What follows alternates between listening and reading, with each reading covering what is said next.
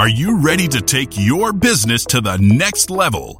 Every day there are countless books and articles that are published offering the key on how to make your business a success. It's easy to feel overwhelmed trying to keep up and run your business.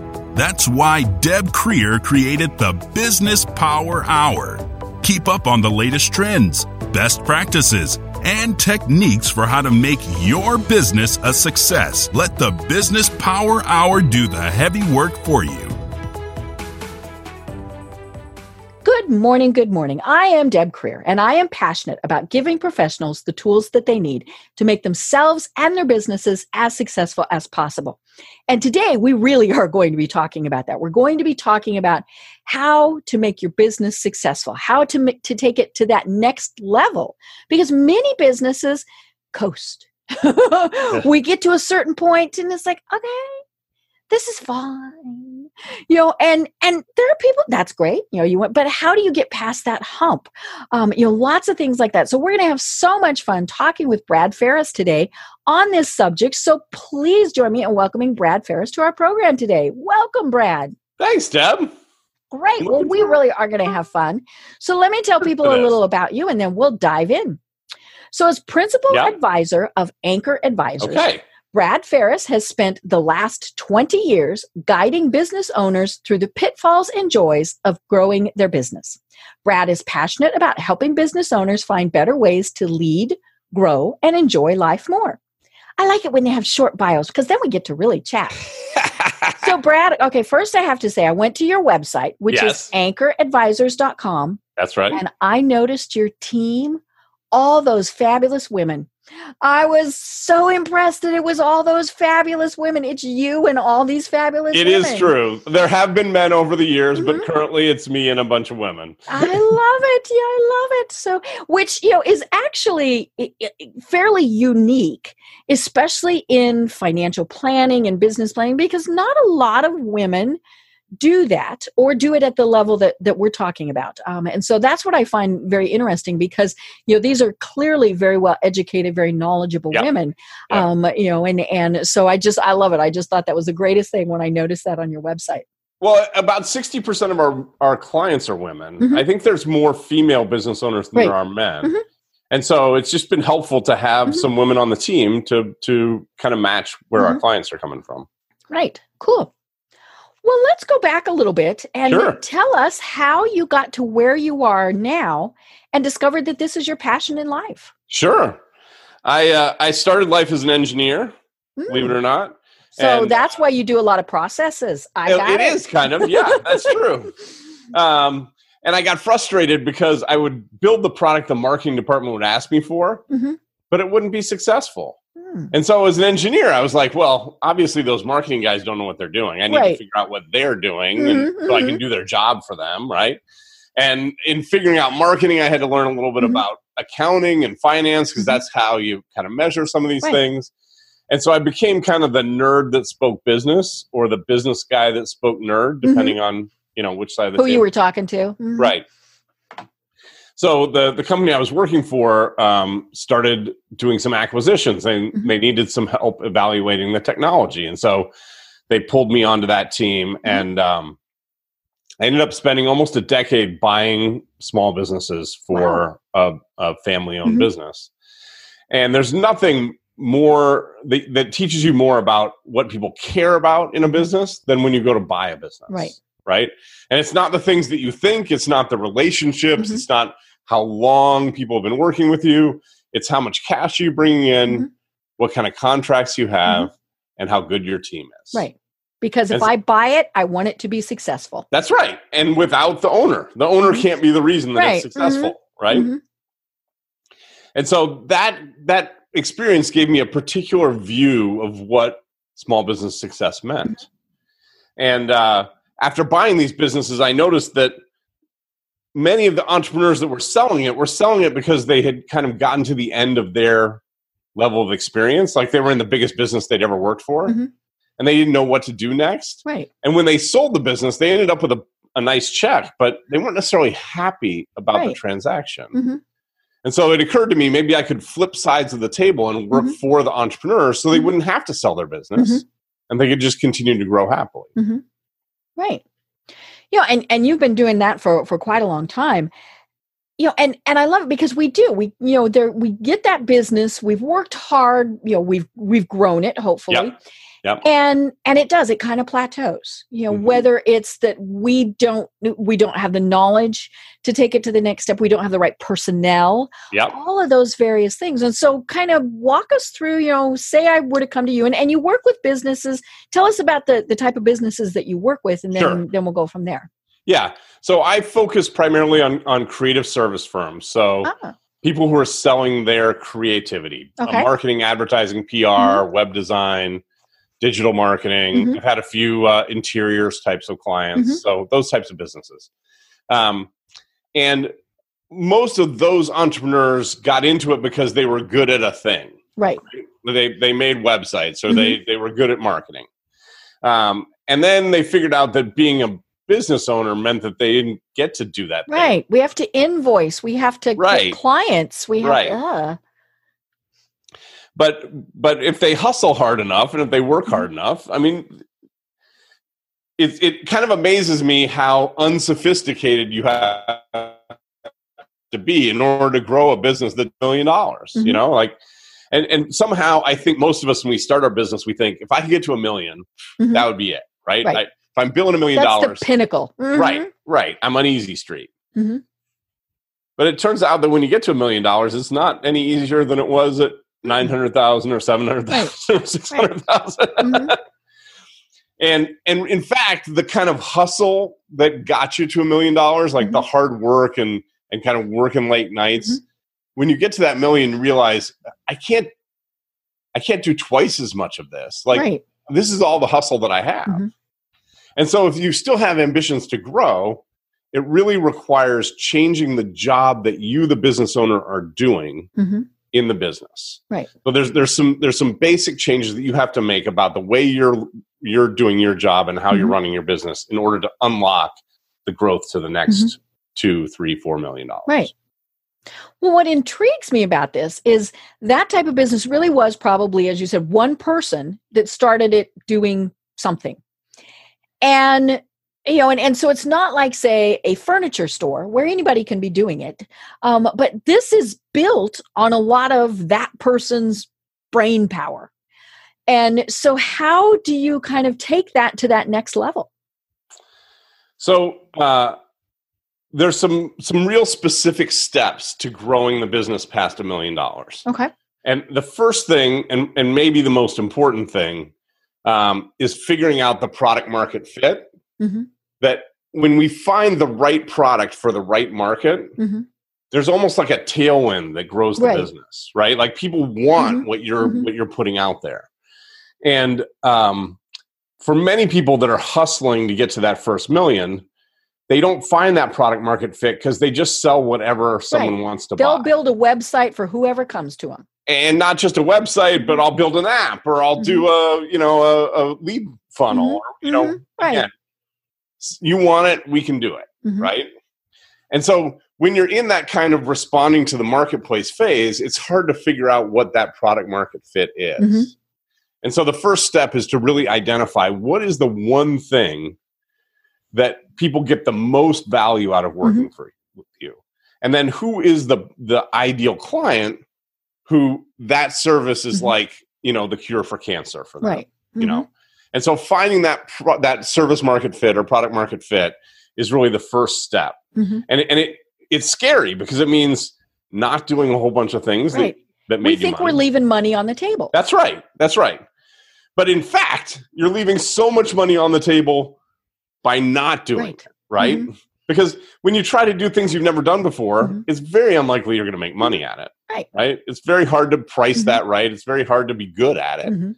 But if you can narrow it down and start to do one thing over and over again, you're going to get really good at it. You're going to get better at anybody than anybody else is at it. Right. And you know what it's worth. You know what it costs. You know how to make money at it. Like it just, everything starts to get It's like a wheel. Yeah, it just really starts That's exactly going. Right. And I find this ironic because many of these people are marketing people or something like that. And we're telling our clients, you must find your niche. Who is your target market? You can't sell to everyone. And then we go out and say, oh, we'll sell to anybody. Yeah. It's funny because I've had that exact conversation with people where I say, listen, if you were on my side of the table, what advice would you be giving? And they're like, yeah, but it's so hard. I'm like, yeah, but you gave this advice like 50 billion times and ignored the fact about how hard they were successful, right? Right. And I interviewed somebody a while ago, and he did this exact same thing, and his niche were dental practices. Yes. And, and it's like, well, yeah, I mean, there's obviously a pretty finite number, and dentist is, one of the smaller, it's not like it's a medical practice. I mean, there are just fewer dentists, but he knows the dental industry inside and out, and that's the thing, and for the most part, there's not really a lot of people will say, well, don't you have clients who conflict? Yeah. Well, you look at that more as a geographic area. Okay. Yeah. So, we might have 20 in Atlanta, but we're going to make sure that they don't overlap or anything like that. But yeah, I mean, he knew all the new products. He went to the industry trade shows, all of those things. And he said it's exactly what you said. It was really scary at first because he wanted to work with anybody he could help. But then he finally figured out, let's really, really focus, and extremely successful. What you just said is so important. When you narrow in on a target market like that, you can know everything about it. Like you can know all the new products. You can know what the trends are. And then when you get on the phone with a prospect, you're so much more credible because you know as much as they do. They feel like, oh my gosh, this is for me. Right. I mean, one of the ways that I talk to clients about this is I say, listen, I've got an accountant. They only do marketing agencies. That's their only client is marketing agencies. Everyone's like, oh yeah, introduce me to that person. I said, well, I don't have that person, but you see how you responded? Right. By the way, if you're an accountant out there that specializes in marketing agencies, let's talk. There's a market for you. Hello. There totally is. Right. And it's funny because we think, well, we're limiting things. But and I've been known to say, marketing is marketing. Yeah. We can do marketing for anybody, which is true. I mean, the principles are the same. But when you can fine tune it, and so, a great example would be, you're designing, say, a website for a dentist. You know what to say before sometimes maybe they know what to say. Yes. Yes. And so you're more of a partner. You're not having to go learn about whatever the latest and greatest water pick doohickey mabobber thing is, because you already know about the latest and greatest. And if you're just being the marketing person, you learn just a minimal amount about the latest and greatest water pick doohickey thing. And so that's where that really focuses in. I mean, I know people who design websites for very specific industries, and they're very successful at it because they speak that language. That's right. So then once you find that product market fit, the next thing you have to do, which is even scarier, is you need to raise your prices. Because you're a specialist. You're a specialist. You're bringing something different to the party, right? And as your business grows, you're going to have to add some overhead to your business. You're going to have to add some non-billable people. Right. Remember, we want to get you, the business owner, to not be hustling so hard. And so we're going to have to hire you some help. And so to be able to afford that, you're going to have to raise your prices. Right. So that's the next thing I help people do. And that is scary, and it's, and we're not saying you have to go back to your clients that have been with you for 20 years and raise the price, maybe. But at the same point, you're getting new clients, and so you can have the grandfathered in, or you can tell them, for a year, we're going to keep you at that old rate. But, if you show them the value, they're going to pay it. They're going to think, okay, this is great. Because for one thing, they don't want to go find somebody else. Well, what you said is really prescient. I tell people to start with a new client, right? So all you're risking is that one conversation with that one lead, right? And so, and when I tell people to raise prices, I'm not talking about 5 and 10%. I'm talking about like 50, 100% price increases, because most people price too low. Oh, we always do. Because we want to be helpful. Right. and we don't want to exclude people who can't pay. Mm-hmm. So then how can you pay? Right. Yeah. So if I'm getting people to offer that much higher price, they start with that one prospect. And it won't take too long before someone says yes to that price. And as soon as someone says yes to that price, you feel so different. Like, I'm worth that number. Like, that is. And I could have been charging that all along. Right.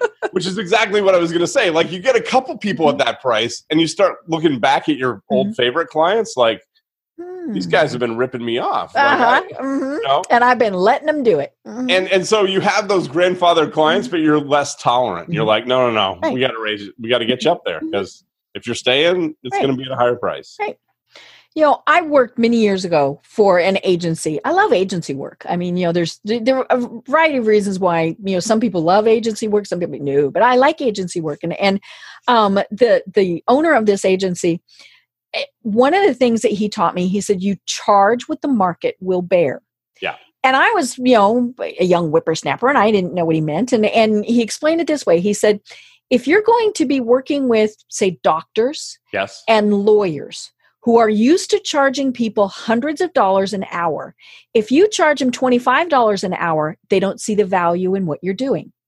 Now, if you're working with nonprofits that are, you know, much less, expensive, and obviously, you know, can't afford things like that, then you have to charge them less. And so he said, that's where as an agency, you do, you know, a certain number, if you want, of, you know, pro bono or nonprofit or whatever. But he said, if you're working, especially if you're working with somebody who charges a lot, you'd better charge a lot too, or they really don't see a value in what you're doing.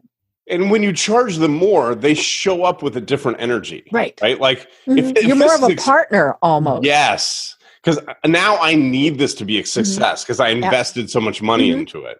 Right. And so they don't show up late for meetings. They don't show up without their homework done. Right. And they don't tolerate it if you haven't done your homework. Everything is at an elevated level. And so the nice thing about that is I only work with clients that are super engaged. Nobody's working with me like hoping that maybe they'll get some result out of it. No, we got to get results here. Like, this is serious. You paid a lot of money for it. That's right. That, to me, that's much more fun to work with people that are totally in. Right. You know, and that really is where it's interesting on the pricing of your, you know, your products and services is, you know, now you can have some less expensive things for the people who can't afford it, but they get just the bare bones. You know, they get the free ebook, they get the blog, whatever, you know, and so you're still helping people. Sure. But, you know, then for the people who can pay, they pay, you know, but that is all about knowing your market. You know, if your market can't afford, you know, so say you go, you decide to focus on landscapers. Yeah. That's great, but landscapers probably, well, now it's going to depend on where they are too. Exactly. You know, if they're, you know, here in Atlanta, if they're in Buckhead, they're going to charge something totally different than if they're out, say, where I live. You know, and you know, so yeah, it's all about knowing who your market is and what is the price point for them. Right. So then the third thing, once you've got your product market fit and you've raised your prices, then we need to get you out of the delivery of the service. But so that's what I love. Yes, it is. It is. But as long as you are in between the client and the result, you can only support so many clients. Right. And if you want to stay in, that's fine. Then we just need to have really expensive prices. Right. Right. And only a couple of your clients. Get that. But really, your job as you get past $1 million is no longer to be the marketer or to be the web designer. You need to be the CEO. And CEO is a full-time job. Right. It's not easy. So if you're going to be the CEO, you can't also be the web designer. You can't also be the writer. You can't also be the whatever. Right. And so we need to get you out of that. So as long as you're in the service delivery, even a little bit, you are keeping your business from growing. Right. You know, and that really is probably one of the hardest parts, especially for those who started out having to wear every single one of those hats. Yeah. You know, and you know, the whole letting go of their baby. I mean, all those various things. Seth Godin talks about the difference between an entrepreneur and a freelancer. Mm. And he says a freelancer sells the work of their own hands. Mm-hmm. So they are delivering the services that they're selling. Mm-hmm. Mm-hmm. And that they're successful when they're working, when they're delivering. Right. And you can have very successful freelancers that sell for their work for high numbers. I mean, Seth considers himself a freelancer. Mm-hmm. So, He's doing pretty good. He's all right. He sold a lot of those purple cows. That's right. He says an entrepreneur is different. An entrepreneur's job is to hire people to do the work that the entrepreneur sells. Mm-hmm. And so if you're in the entrepreneur category, if you're trying to grow your business past $1 million, then every hour that you spend delivering services, you're actually not doing your job. Your job is to hire people to do that work. Mm-hmm. And so it's a shift in mindset to help people to realize that, no, my job is to hire other people to do the work. Right. Well, and we mentioned at the start that part of what maybe the ultimate goal is to sell the business. Yes. Well, then it's much easier to sell because you're not so intricately tied in. McDonald's, great example. When the McDonald's were no longer that key part, right? Then Kroc could go in and say, okay, this is fine. I'm going to take this. That's right. That's right. And really, it's the only way to sell the business is to get yourself out of the service delivery. As long as you're in the service delivery, sell yourself with the business. Right. Yeah. And I mean, there are people that do that. I mean, so basically what they've done is merge with something, but then that's just, it's a mess. Yeah. Because you're not in charge anymore and you were really used to being in charge. That's right. And honestly, that leads us to the next challenge. Mm-hmm. So if you found your product market fit and raised your prices and got yourself out of the service delivery, then the next challenge, and again, this is a real mindset thing. A lot of business owners get to that point and they say, well, how do I know I'm doing a good job? Right. At the end of the day, when I was delivering the services, it was, how many websites did I build? Or I created that logo. Exactly. Right. And so I could look at the end of the day and say, I did that. Mm-hmm. And when you take yourself out of the service delivery, you don't get that anymore. Mm-hmm. Instead, you need to learn to find success in other people's creation, right? That I created this system and all of this support that enables these other people to be successful. Right. And as personally, I can tell you that turned out to be more rewarding than doing the thing. Mm-hmm. To be able to set up a system so that 10 people can do the thing, or 20 people, or 30 people, like that can be very rewarding, but you have to look at it differently. Mm-hmm. Right. Because it is somebody else doing the work. That's right. And of course, many business owners got into whatever it was because that was their passion. Yes. They loved doing whatever, they might have been forced into it, oh golly, I need a new job and I know how to do this. Right. But for many, it was a passion. They loved doing whatever it was. And so then to see somebody else doing it, that's, it's really good for the ego and really bad for the ego at the same time. Yeah, because you realize you're not special. It wasn't your magic fairy dust that made it work. In fact, other people's magic fairy dust might turn out to be better than yours. Like crazy. Mm-hmm. But then maybe you're thinking about that while you're off on vacation because you built a good enough team that you can go on vacation. Yes. And obviously it depends on your business, your long-term goals, all those various things. Yes. But it really is something as you're going to be thinking about it. And I think that's the thing, we mentioned, businesses get stuck, and they coast. Are there points where businesses really do get stuck? And then can we get out of those? Yeah. I mean, I see a flat part at around 800,000 to $1 million too, because people are running into these challenges. And then there's another point where they get stuck, and it's usually around 35 to 50 employees. Mm-hmm. Something happens at a certain point where the CEO walks in someday and somebody walks by him in the hall and he's like, wait, who are you? Yeah, I don't even know who this guy is. I don't know what they do. Right. There's another kind of identity crisis that comes around there. Mm-hmm. And I think that when these step functions happen, CEOs kind of question, do I want to go to that next level? Like, do I want to live like that? Or would I rather, and there is risk. I mean, right? Like when we take ourselves out of the service delivery, all of a sudden I can't do the thing anymore. You know, a couple of years into it, my skills are rusty and I couldn't go back to, just making the websites. So there is risk with each of these. And so I do think that we tend to get up to the edge of the cliff and kind of look over and back away and then look over.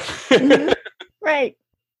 Well, it's funny. That was how I was just starting my business. Yes. I actually loved who I was working with at that point in time. But I knew it was not I was a lobbyist. And I knew I couldn't do that for a really long time because I was just going to go nuts.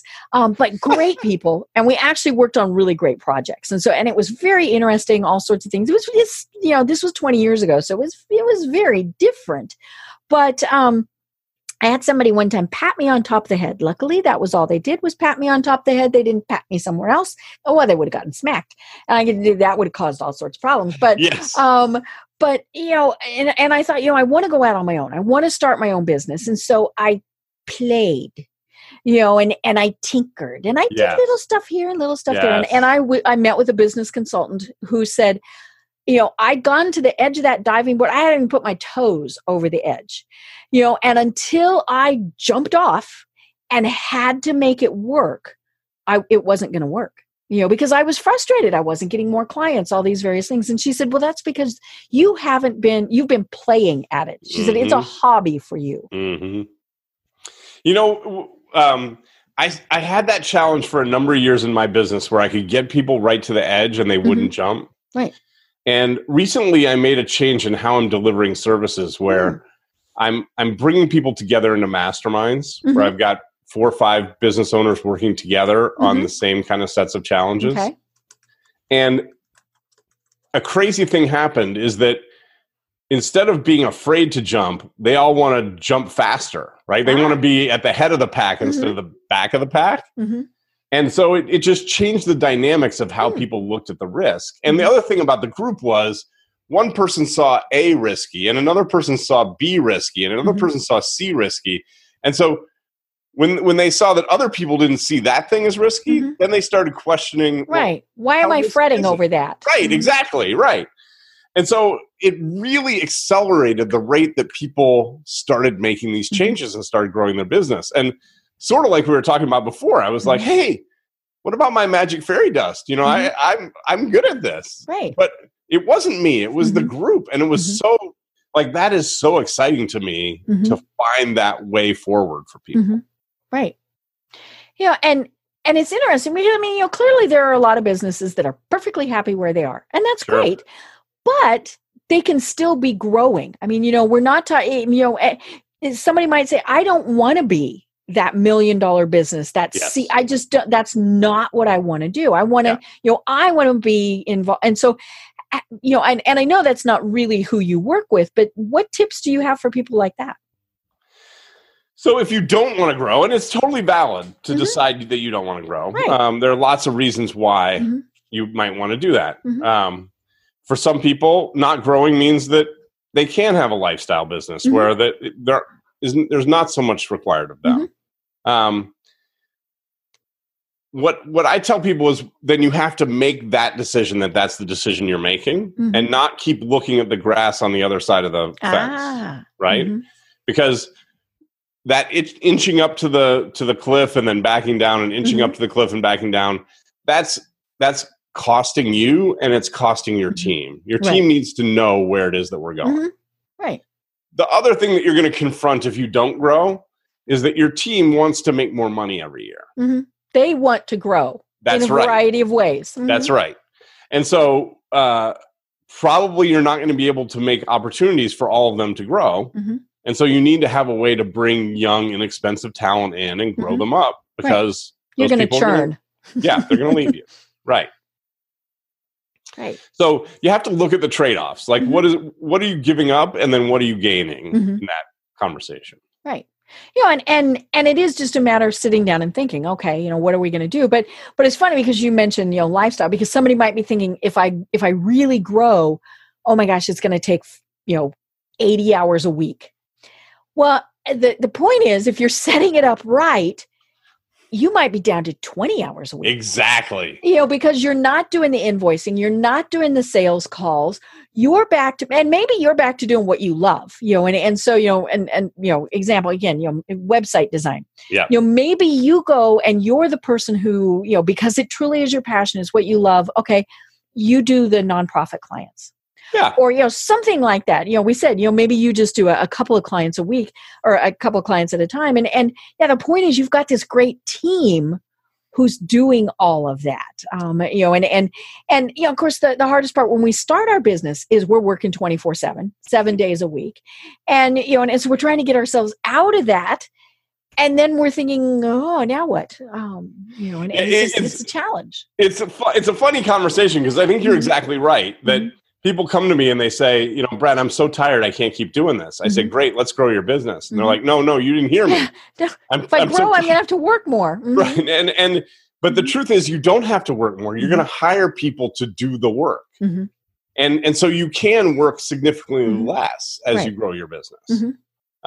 It is different work, right? You're going to spend your time on different things. And for some people, they love the doing the thing, whatever it is, designing the website. But at a certain point, I've done this 400 times. The challenge just isn't there anymore. Right. And so growing their business gives you an opportunity to take on some different challenges, to start to think about how can I build people who love to do this? How can I give up some of those things that are chores to me at this point? But for other people, they love to do it. Right. There's nothing I hate more than reconciling a bank statement. Like it's a nightmare for me. Oh yeah, I have a stack over there. Yeah, and if I get like within $50, I'm like, that's good. Yeah, there's that little button in QuickBooks that says, make it all good. Yeah. Right. Yeah. My bookkeeper, her favorite thing in the world is to reconcile a check. You're within there's not a penny off, I'm sure. She was off by like 9 cents, and she's like, "Oh, I can't wait to find this." I'm like, "You go." It was a personal challenge. That's right. And so if I keep that work, I'm keeping someone else from doing something that they really love doing. And I hate it. So why wouldn't I give it up to them? Right. And it frees you up to do some different things, some things that you might enjoy. Right. And as that, we've been talking about the person that's, they were the founder. It is hard to let stuff go, because it's my way. I'm the only one who can do it right, and all of those things. And, when I decided to hire someone to be a producer for this program, that was hard. I mean, and I went through several processes and all sorts of things. And clearly it's going to be somebody virtual, because it's definitely not a full-time position or anything like that. And so I had to learn to treat it as a real position, and have a job description, all those various things. But, when I found the person, Kim, who we've now been working together, I think over 3 years.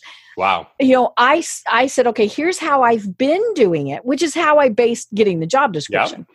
And I said, take this and make it yours. And so every once in a while I'll say, now, what emails do you send out to people? And she does like all of the social media posting. Well, that's in my other life. That's what I do is social media posting. Yeah. And so people say, well, somebody else does your social media posting? Well, yeah. And even more importantly, I almost always never even see those. That's right. And like the first 2 or 3, maybe I said, here's what I'd like. And then maybe the next 2 or 3, I reviewed them. Yep. And then it was like, okay, I trust you. You go, you do it. I'm not going to, and it's not a waste of time, but I'm not going to spend my time on that anymore. And actually probably would have been a waste of time, because I trusted her to do it. And I knew she would do a good job at it. And if she wouldn't, then that's where the problem comes in. I don't, either I didn't give good enough instructions, or, she wasn't the right person or whatever. But yeah, I mean, I'm just like, okay, you go and you do. And, and she does a great job at it.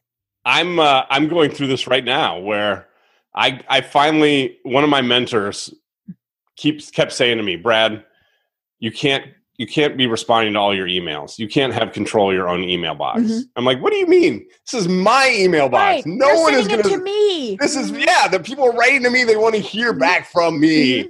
And he kept on me about it. And I hate email. Like, it's not something that I love to do. Yep.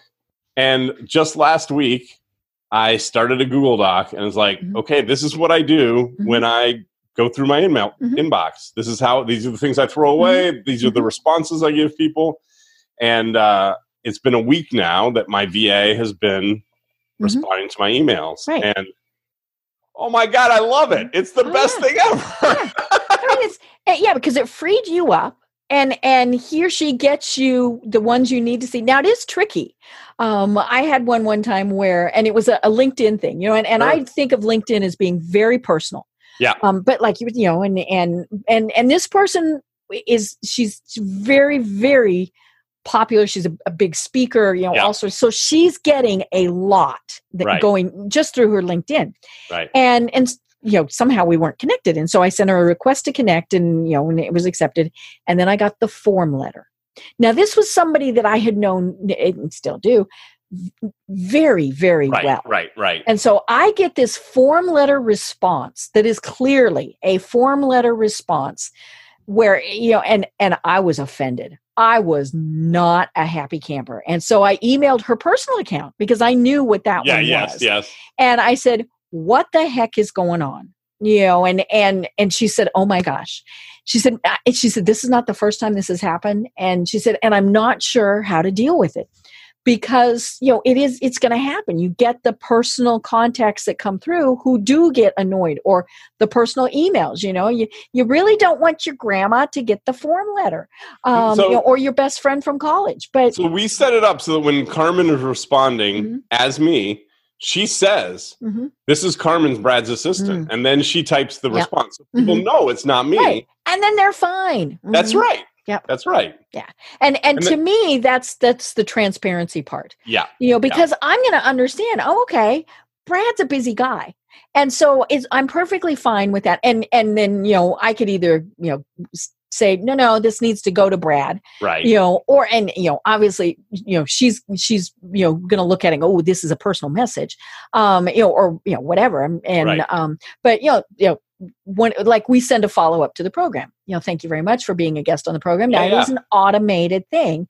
But, if she might respond to it, or you might, all of those things. But yeah, it's a matter of that person reading that content and seeing.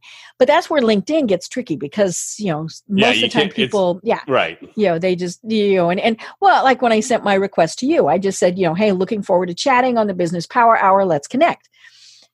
But clearly, I don't know you from that type of generic thing. Right. If it was, oh my God, Brad, I can't believe I found you. We went to school together. Right. Then that person who's your assistant should go, ooh, maybe Brad should see this one. That's right. And it's, it was just, I like doing some of those things because I'm asking my clients to do something scary for them. Right. And so to do that thing that's scary for me, I get to experience what that's like to like worry about it and fret about it and then let it go. And oh my gosh, it turned out to be fantastic.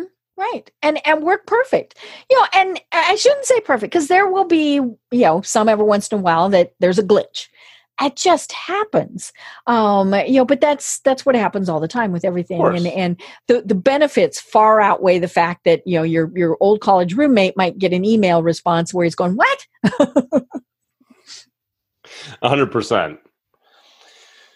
Well, let's talk about what's going on now. As we are recording this, we're smack dab in the middle, hopefully more towards the end than the middle of the pandemic. And so businesses are truly having to reform. And right now they just can't. I mean, we don't know how long things are going to be like this. We don't know if it's going to be more, less, worse. I mean, all sorts of things. But to me, I see it as great opportunities for businesses. So what are your thoughts on this? It's interesting. I'm actually doing a webinar on Monday, helping people to think through this question of like, what are we going to do now? And it started when I was talking to a business colleague and I said, I don't remember a time in history, in my lifetime at least, when there's been this much uncertainty. Like by the end of the year, we could be having a roaring economy and everyone's doing great. We could be in the biggest depression in my lifetime. Like it's that wide a range of outcomes. And because of that, it's really hard to plan, obviously, right? And so, nobody's goals are going to be, it's like, oh, okay, no. In my mastermind just put group, that little plan away. Right. In my mastermind group, we had a ceremonial burning of the goals. We're like, okay, let's all get our goals out. We're shredding them all because these are just not going to happen. Right. Right. And stop fretting over it. Right. So the first thing I did after we shredded our goals is I said, well, let's look inside for a minute. There are going to be some things that you know that if you do them and you do them consistently between now and the end of the year, your business will be in a better place. Right. So for some people, it's every day I'm going to call a past client. For other people, it was I'm going to write 1,000 words a day toward my book or toward my video or whatever it is. For other people, it was I'm going to do a video every week. But whatever it is that you know is something that you need to do to grow your business, commit to doing that. And by having that one discipline that you're kind of focused on, it means that no matter what happens out in the world, there's something that every day you can feel good about. I wrote my 1,000 words. I did my video, whatever that is. And so because one of the problems with uncertainty is you can't even tell whether you're making progress. Right. So the first thing you need is some way to make sure that you're making progress. And so that was my answer to that, was just pick something that if you did it every day, you'd be in a better place. Right. And something that's not really right. Or maybe it is pandemic proof. Like you were saying, write 1,000 words for your book. Right. Or, something like that. So it's not sell 20 more widgets today. Right. Because we don't know if we're going to be able to sell 20 more widgets today. We can make a phone call every day. Like that's something we can do. We could reach out and make 10 connections on LinkedIn every day. Like those, but what is it that you control that you know that you can get accomplished every day? Right. So once you've got that, then there's the question of what do we want to do for a plan? And one of the things that I said to people was that if everything's risky, then kind of nothing's risky, right? Like if risk is about fear of loss, well, whatever you had going on in January is gone. It's not coming back. We're not going back to January. We're not going backwards. Forward, right? And so those things that you were afraid to try, try them. I mean, why not? Yeah. New product line, new service, whatever. Take some risk. Do some things that again, in your gut, you feel like this is the next thing that we need to do. This is the next iteration of the service or the business. And so I have some clients who are productizing their service. They're creating lower cost, like do-it-yourself kind of versions of their service, whether that's an online course or it's some kind of workbook and a cohort or something. But something that is going to take much less of their time, they can impact more people, and that could make them some money along the way. And so what is it that you've been hesitating to do because you were too busy and you were too afraid? Like, now's the time. Just do it. Just get out there and do it. Right. And that's been really empowering for people, I think, to look at it not as like, Rona killed my business, but Rona opened up the door to a whole new thing that I never thought was possible. Right. Yeah. And we're already seeing some of that. Yes. Restaurants, I mean, clearly one of the hardest hit industries probably throughout the world. But to see how some of them have adapted and changed, the ones that have added, say, a drive-through, in a place you never would have thought they would have had a drive-through. Well, they figured, takeout was doing pretty good. Let's make it really easy and have a drive-through. And I feel really bad for those that didn't make it. But I also wonder, did they try? And, and they might have. I mean, it could be that it wasn't going to happen. But, and a lot of those were newer. I mean, there's a restaurant by us that it's been open less than a year and it's gone. I mean, it's just, and of course the problem was it hadn't built enough client base to where we all went, oh, we're going to, have takeout, we're going to have delivery, whatever from that place. And so we just didn't even think about it. Because even though we all thought, let's support local businesses, only going there once or twice, it was not top of mind. But yeah, the places that have figured, what can we do? How can we, I think one of the key words, how can we pivot, and really turn this into a benefit? And I mean, what are the people who are making masks? Holy schmoly. It's funny at the beginning of the quarantine, I had a client that was hunting around. He wanted to buy masks for his whole team.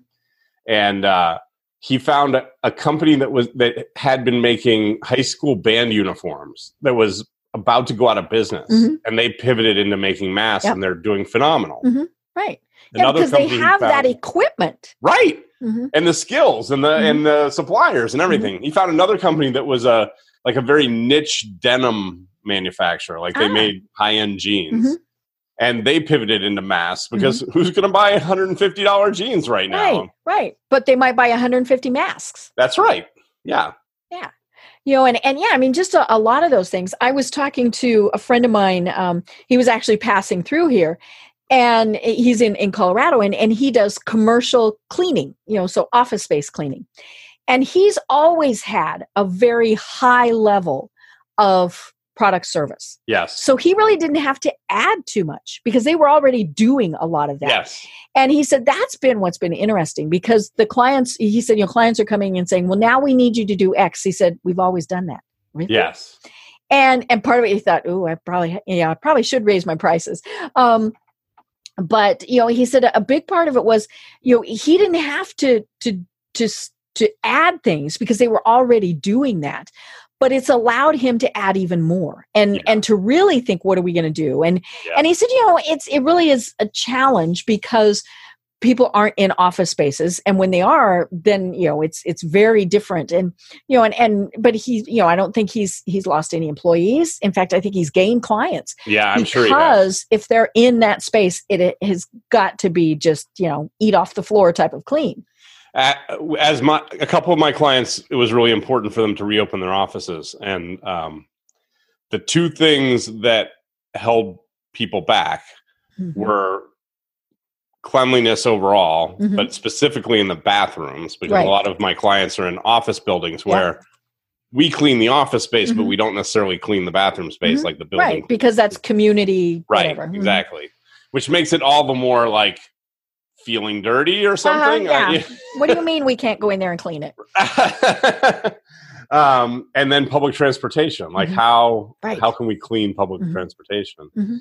And when it came to the cleanliness, people were like, well, we'll just have the cleaning people come in 3 times a week instead of once a week. And the cleaning people were like, well, we don't have 3 times as many people. Right. So how are we going to do that? And we have our other people we're servicing. Right. That's right.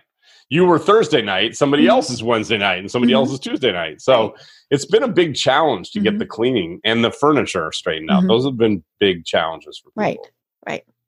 And clearly we have no idea what's going to happen. I think that many companies are going to go, this work to have people from home. Yeah. We're going to keep them at home. Yeah. Aside from anything else, it's got to be a cost saving. They're not, like you said, maybe they're, they really do only have to have have the cleaning service in once a week. Maybe they can let go of a lot of their space. They were renting 4 floors before, now they need 1. Yeah. All these various things. Now, clearly there's a offsetting costs. That's right. Because they have to make sure that they have the tech, that they have all of those various things so that they can work from home. But I think a lot of companies, and I think the employees, more importantly, are going to say, we like this. I might be doing my work at midnight, but I'm getting it done. And then you toss in the whole thing with schools. Are kids home? Are kids not home? Are they starting there? All those various things. So I think many employees are going to continue staying home. And that's just going to be so totally different. But I think there's also going to be a lot of companies that go, I'm not sure we needed all of those people. And I mean, that might be a sad thing to say, we don't, but I think they're also going to go, wait a minute, we need to staff up more here. Because this is a possibility. And so, it's hopefully it's just, it's not anything that's too drastic. When people were trying to reopen, we had a lot of hard conversations about what you want to do and what you don't. Mm-hmm. And the reactions to work from home were not necessarily what you would think they were. Mm-hmm. A lot of younger employees who might have roommates, right. They don't want to be there. They don't want to be there. Mm-hmm. And so that's a challenge. Mm-hmm. And then people with kids at home, some people want to be home with their kids. Mm-hmm. Some people don't want to be home with their kids. And so, so there was a real division there too. Mm-hmm. And the bigger question was, what is your office for? Like, why do you have an office? Right. Is it because you need to see everybody? Clearly not. Mm-hmm. As one CEO said, he was very against remote work. He's like, in 2 months, we've overcome 2 years worth of objections that I have to remote work. Mm-hmm. But the things that are really hard are onboarding new employees, maintaining your company culture. Mm-hmm. Your office in some ways is a clubhouse that helps orient people, right? Right. Yeah. I saw somebody's post on Facebook the other day and they said, stop thinking of your office as your family. And I thought, I'm sorry. I always thought of, now maybe not close family, but, and that was just me, and so all of a sudden those people are gone and Zooming, all of those things, definitely not the same. Yeah. Yeah. It is. And so you have to be more proactive. If you're going to get rid of your office, you're going to have to think about, how do I reinforce my culture when we're not all in the same room? Right. And maybe the culture changes. It is going to change your culture. Yeah. And what's interesting is most people assume it changes for the worst. But the people that I know that have been work from home for a long time, what they say is it generally means a much more results-oriented culture, a performance-oriented, because people, when you're working from home, you're not there to hang out at the break room and chit-chat. Like you want to get your work done. Right. And so there can be some real positives that come out of it also. Right. And it does take discipline, okay, and anybody who's ever started, working from home knows that, okay, people have to understand I'm working, it's not, we're going to do this or whatever. But once you kind of get into that routine, I think many people are discovering, what used to take me 8 hours now is going to take me 6 because I'm able to focus. I'm not doing the chit chats at the water cooler. I'm not doing this. And I'm not commuting. I mean, here in Atlanta, you in Chicago, I mean, that's a couple hours right there that, people, not that we want them to use it for work, but it's giving them that time that they have freed up. And I do think people are figuring out, we don't have to do our work. Obviously, it depends on what the job is between, say, 8 and 5. Right. That might be when they are teaching their kids and they're working in the evening. And again, as long as they're getting the work done, it's kind of like, who cares? Yeah. It's been a real transition. The whole, and I do for those think poor micromanagers. I bet they've all just gone. I think their heads are exploding. They're having a hard time figuring out what to do, and it is forcing people to up their game from a management perspective, which is great. I mean, that plays right into the idea of growing your business. Yeah, because people are thinking, okay, well, I need somebody to be doing this, or I need somebody to be doing that. And a lot of them are looking maybe internally. But yeah, I think they are. And I think people are really saying, okay, I'm the CEO and I was working 10 hours a day. I don't need to do that. I'm enjoying spending time with my family. Right. Or, oh my gosh, I need out of here, like you were saying. But I think it's more positive with people saying, I want to spend more time with my family, or on, I saw, one of the people I communicate with, he does 6-mile walks a day. Wow. Okay. Now I can do a mile. I try and aim for a mile. I mean, that's a good number for me. Yeah. And 6 is like, holy schmoly. But there's no way he could do that in a normal type of day just because it takes too long. Right. That's right. No, I think we've all found good uses for our commute time. Right. And I for one, I think I've driven my car 10 times. I know. March. I've gotten gas twice. I've gotten twice gas since once. February. Right. Yeah. And that's great. I love that. Like, I think that's all around positive. As the business owner, like you said, it opens up a lot of possibilities. It also is going to make us think about some different things. And so, as we were talking about, how do we plan for the rest of the year? I think we have to plan some things around reinforcing our values, about reinforcing our culture. And I think we're going to look forward to the time when we can all get back face to face again, whether it's in an office or, a baseball stadium or, around a dinner table or something. But I think planning those things, it's going to make it more special. Right. And I do think that many companies might go, okay, we need you in the office just 2 days a week. Or, and I mean, it really is going to be interesting to see how things settle down. And because, aside from anything else, we don't want things coming back. I mean, that's going to be the trick. And of course, we've all seen states, municipalities, wherever, where they've loosened up too soon. And then, that didn't work. I mean, Miami would be a great example of that. But, we don't want people going back into offices and then, we're having to shut the whole office down again. For sure. So I think it really is a great time, as we've been saying, for people to be planning and be thinking. It's funny. I posted a thing on Facebook the other day that said, anybody, when we were asked 5 years ago where we thought we'd be in 5 years, nobody got it right. And because none of us said, in 2015, hey, there's going to be a pandemic in 2020. And so I think maybe short-term goals might be something that a lot of people really start thinking about is, okay, how much are we going to sell this quarter? What are we going to do this first half of the year? Things like that. For sure. Yeah, I think that's right. And if what I don't want people to say is, oh my gosh, everything's uncertainty, we can't do anything. We can't move our business forward. We have to move our business forward. And one of the things that I've been pushing during the pandemic, we have an assessment on our site. If you go to anchoradvisors.com/growth-phase, so anchoradvisors.com/growth-phase. And we talked about those things that tell you the next thing you need to do to grow your business. That assessment helps to figure out where you are in that process and gives you just the next right thing that you need to do. And we can all focus on just that next right thing. We can all make that next right thing work, right?